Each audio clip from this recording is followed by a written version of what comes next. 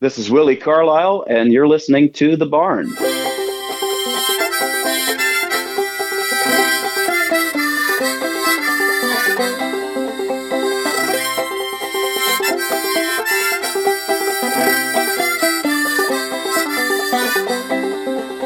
This morning a miracle happened as promised, the rising of the world's closest star. And the almanacs warned us that the fast coming weather might blow us away like dandelion flowers. And if I had a nickel for every time I've taken shelter from the storm, alone and naked in my bed sheets, I could pay off all my loans, buy some nicer clothes, find a job that didn't always scare me. But I've been trying not to think before my third cup of coffee. Ah, the heart's a big tent, gotta let everybody in. Welcome to the Barn Studio. Got the Mox here with Chuck. Chuck, how are you, man? I'm perfect. And we got a special guest online. We have Mr. Willi Carlisle. Willi, how are you? Doing really good. Thanks for having me. You are coming to our neck of the woods, and your old neck of the woods. You're coming to St. Louis on February 22nd at Off-Broadway. Are you familiar with Off-Broadway? Here's the crazy thing. I have never been, and that's a big mistake, and I look forward to fixing that, yeah. Yeah, I think you're going to have a really good time. We can't wait to see you. We've never been able to experience a show of yours. What can we expect? Oh, man, so the thing I'm most proud of, I'm a folk singer, right? So folk music is organic, right? It's from the earth, it's from people teaching each other.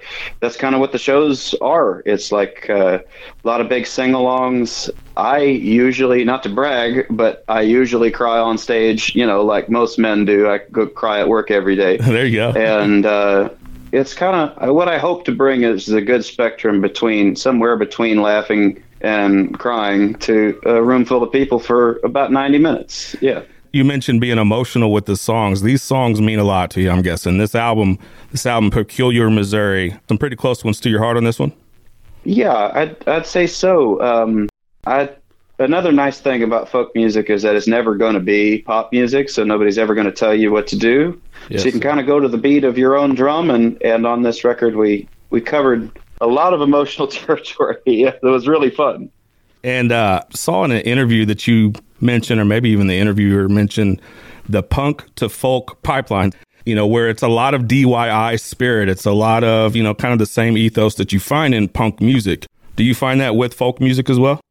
Absolutely. You know what? I kind of think of it as like, a young punk kid might be drinking Steel Reserves or King Cobra 40s and getting pissed at his parents, whereas the folk music that I like to do is like, growing a garden in your backyard and being pissed off at cops.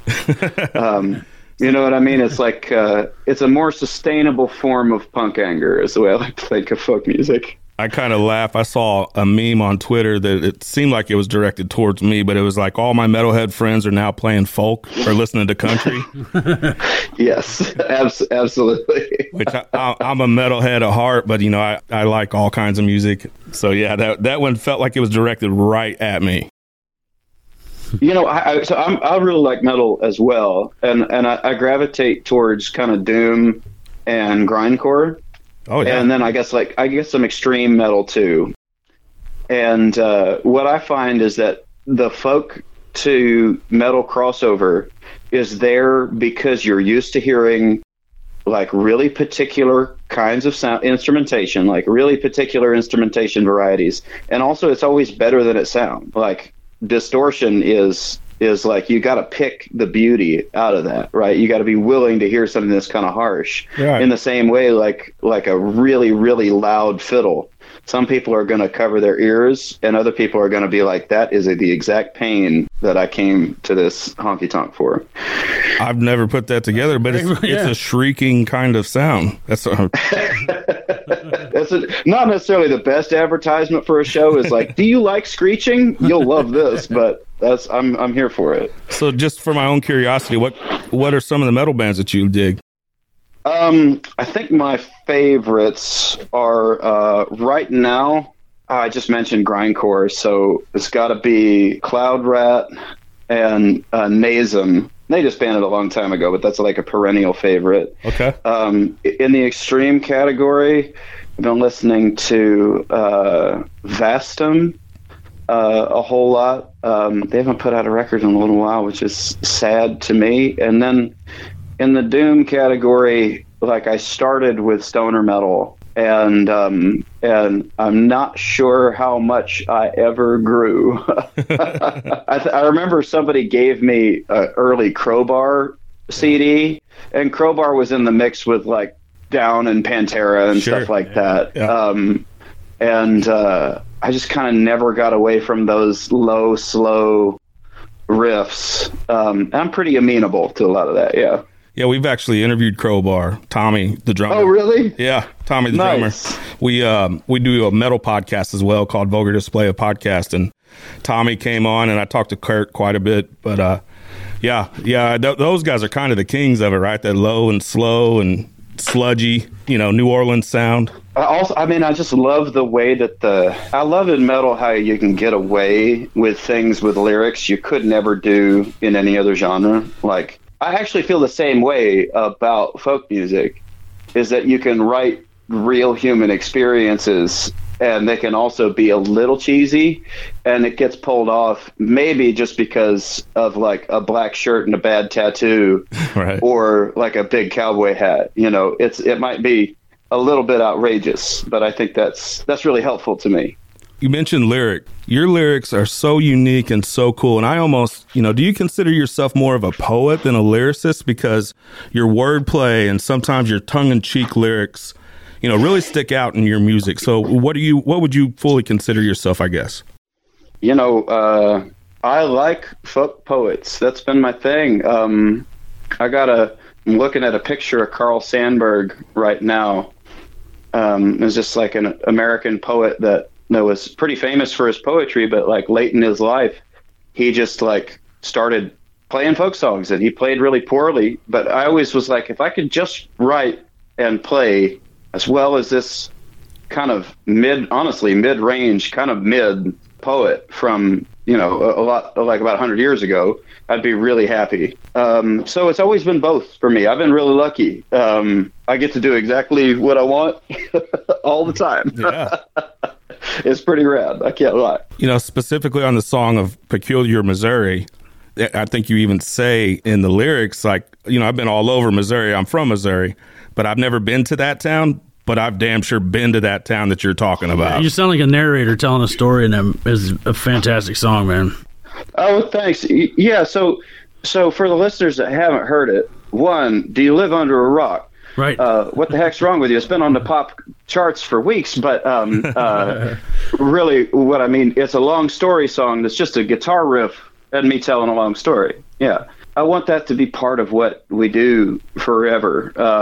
I think that there's I think we might have lost that a little bit in our culture. Our attention spans get less and less, right? Like, people listen to the radio when they're in their car, but that might be one of the few times they absorb a story that takes more than 2 minutes to tell in a busy workday. And folk music has always been far longer, right? Sometimes a song will be 50 verses because that's what it takes to get the story told properly, right? So that song clocks in at something like 7 minutes. And I'm glad you basically said that it holds your attention, because I think that was the thing. I still worry about that, even though I want to do it, and I'll do it whether anybody's listening or not, truly. But I was worried about it. You have to nowadays. You show a kid this a video over 13 minutes long, and they go crazy. Yeah, TikTok culture. Oh, God, I can't. Yeah, The attention span is not there.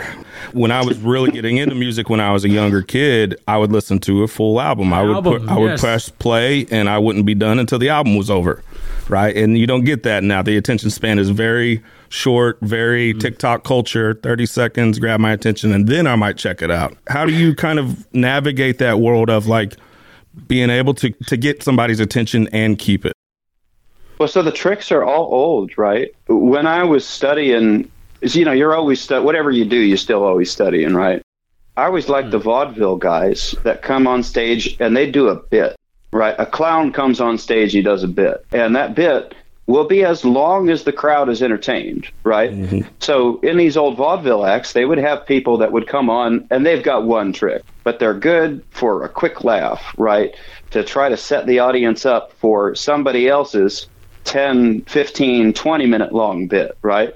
And then that guy that was doing the 1 minute long bit, he just like juggles some pies or some stuff. I don't know. He's going to figure out a way over time to make that into a better bit over and over, right? It's just like repeating what works, putting things in front of audiences, like asking yourself, like, when did somebody's eyes glaze over and why?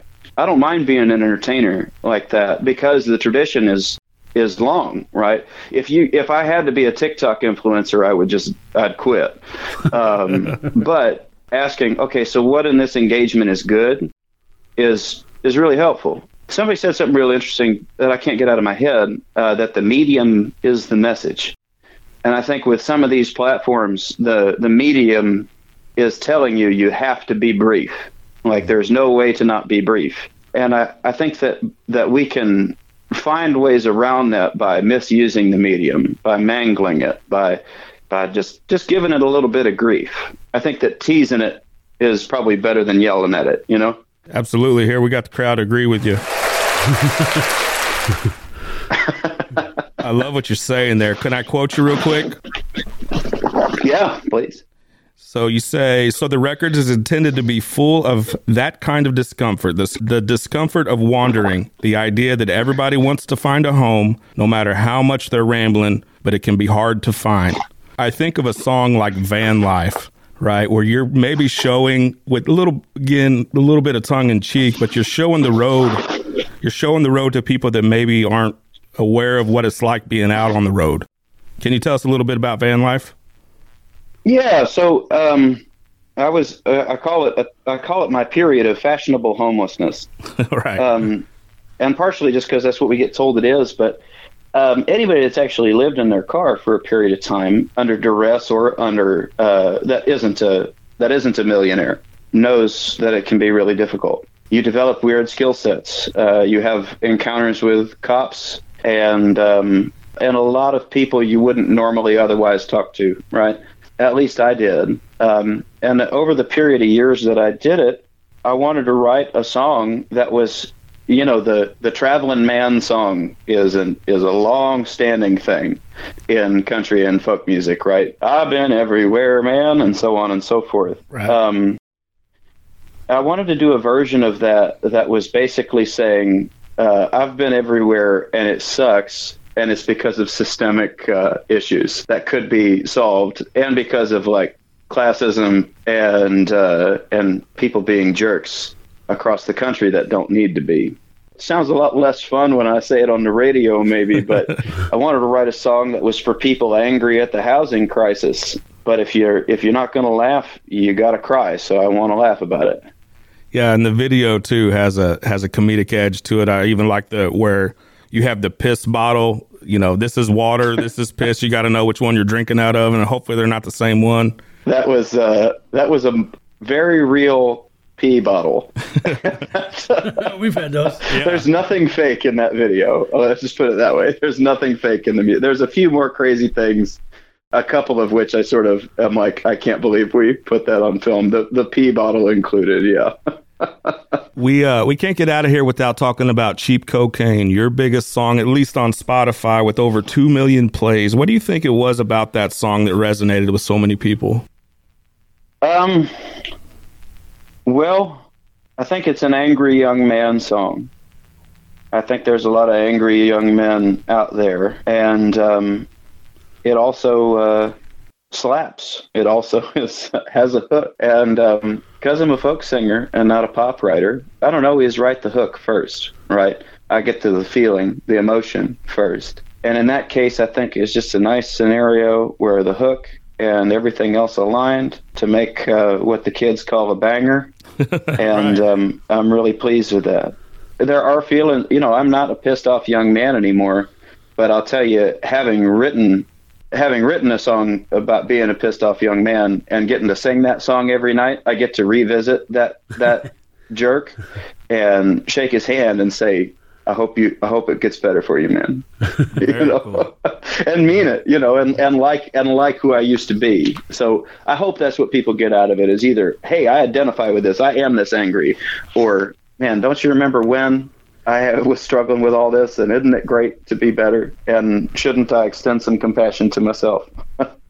Do some of your older songs remind you of certain points in your life or certain time periods of your life? A lot of times the task is just to try to make it new every night, is to live in that moment right now. But I will say that songs like Singing Knives or Up the Hill, or it's really a few songs that have people from my life that appear really strongly in them, especially if I love them very deeply and no longer get to have them in my life, right? Have you ever had to cut a song because it's too painful? No, we use the song to get the song is the cure, not the symptom. That's a good way to put it. Really good. And if I did find that a song was a symptom, and don't get me wrong, I think that there's songs that are symptoms, but they never feel good, right? It just feels like anxiety leaving your body, or it just feels like anger or something. And I tell you, I believe this pretty strongly. I don't think there are very many successful songs that are just like pure symptom. We go to expression to relieve ourselves of something that we have to say, right? Not to burden another with an unrealistic expectation. We can't wait to see February 22nd, St. Louis at Off Broadway. That's one of the first dates on your tour, and you're kind of going across the nation here. How long are you out on the road on this one? Well, more dates keep getting added, so it looks like I'll be out until early May, and then I'll probably be headed over to Europe, and then there'll probably be some stuff on the West Coast if I have my way about it too. My hope is to hit every major market in the country this year. So look out. Look out. Beautiful. Going to be on the road playing those shows, strumming that guitar. Willie, we appreciate your time. Can you give us your website and where we can get a hold of all your information? At http //WilliCarlisle.com, and that's Willi, no E, Carlisle as in Carlisle, no Carl is an isle. Yeah, you can't forget that http // Willie, I get tripped up on it, but I still have to try it. Absolutely. Enjoyed talking to you today. We can't wait to see you February 22nd in St. Louis at Off Broadway. We will be there in attendance at the barn. We'll connect Thanks with you. Thanks for having me, gents. We appreciate it, man. Thank you, Willie. So much. All right, bye now.